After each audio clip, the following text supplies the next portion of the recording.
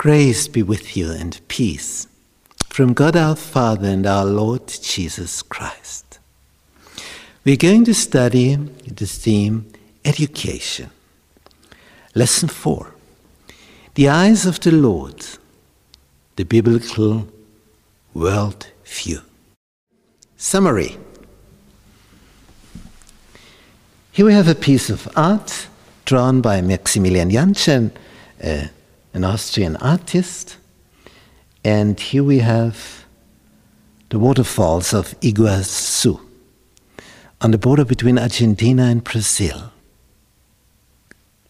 It's simply, it's beyond our understanding. So great. So great. You can hear it hundreds of miles away.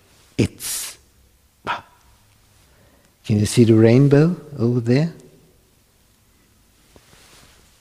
God made this rainbow to say, never again will there be a flood, as there was a flood during the time of Noah. So don't be afraid, there will never be such a flood. The whole earth will never be flooded again. It will be destroyed by fire in the end. And when you look at it, and when you look at this tiny tree there,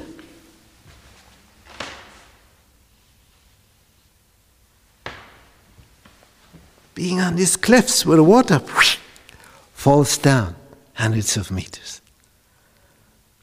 Oh. Would you like to climb this tree so that you have a better view down there? This would be brave, wouldn't it? And it would be good that a helicopter takes you then to heaven, because it will be difficult to go back against the tide when you are so close to the fall. In Revelation 4,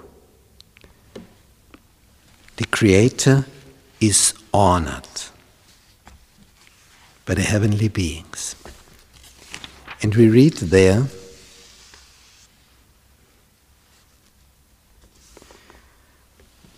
in verse 10, chapter 4 of the Revelation. The 24 elders fell down before him that sat on the throne and worship him that lives forever and ever, and cast their crowns before the throne, saying, You are worthy, O Lord, to receive glory and honor and power. Why so? For you have created all things. This is the heavenly government who say this. They are there in the center of the universe, in the intergalactical center. They know what's going on. And they tell you, you are worthy, for you have created all things, and for your pleasure they are and were created. And all the university professors get stand at the pulpit saying, there is no God. It came out of nothing, just by itself. They think they know it better. Do they really think so? Or do they only, in their own wish, do not want any God? The heavenly beings know. They know it. You have created, therefore we worship you. And in the next chapter, chapter 5, we see the Lamb of God, the symbol for Jesus. And there, in this chapter, we see that the heavenly beings, they sing a song, verse 9, chapter 5. You are worthy to take the book and to open the seals thereof, for you were slain, and you have redeemed us to God by the blood, by your blood, out of every kindred and tongue and people and nation.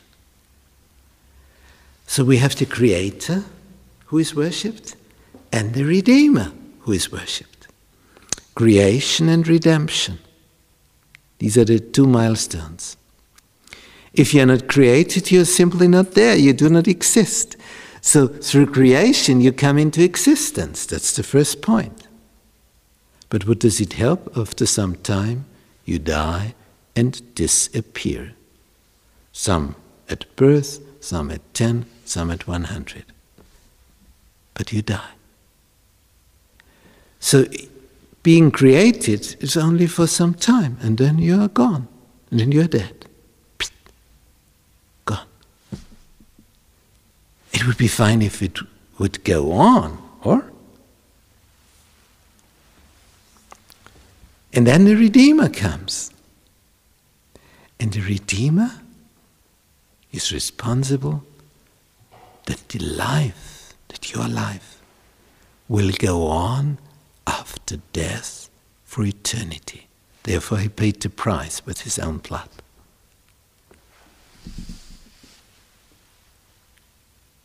You were created. Hallelujah. You are redeemed. Hallelujah. These two belong together, coming in existence and staying in existence, even if there's between the sleep of death for some time. We don't care. You are risen up again, and then you live again forever. The past is gone. That's our God. Let's worship him. You are worthy because he created us, because he redeemed us. Amen.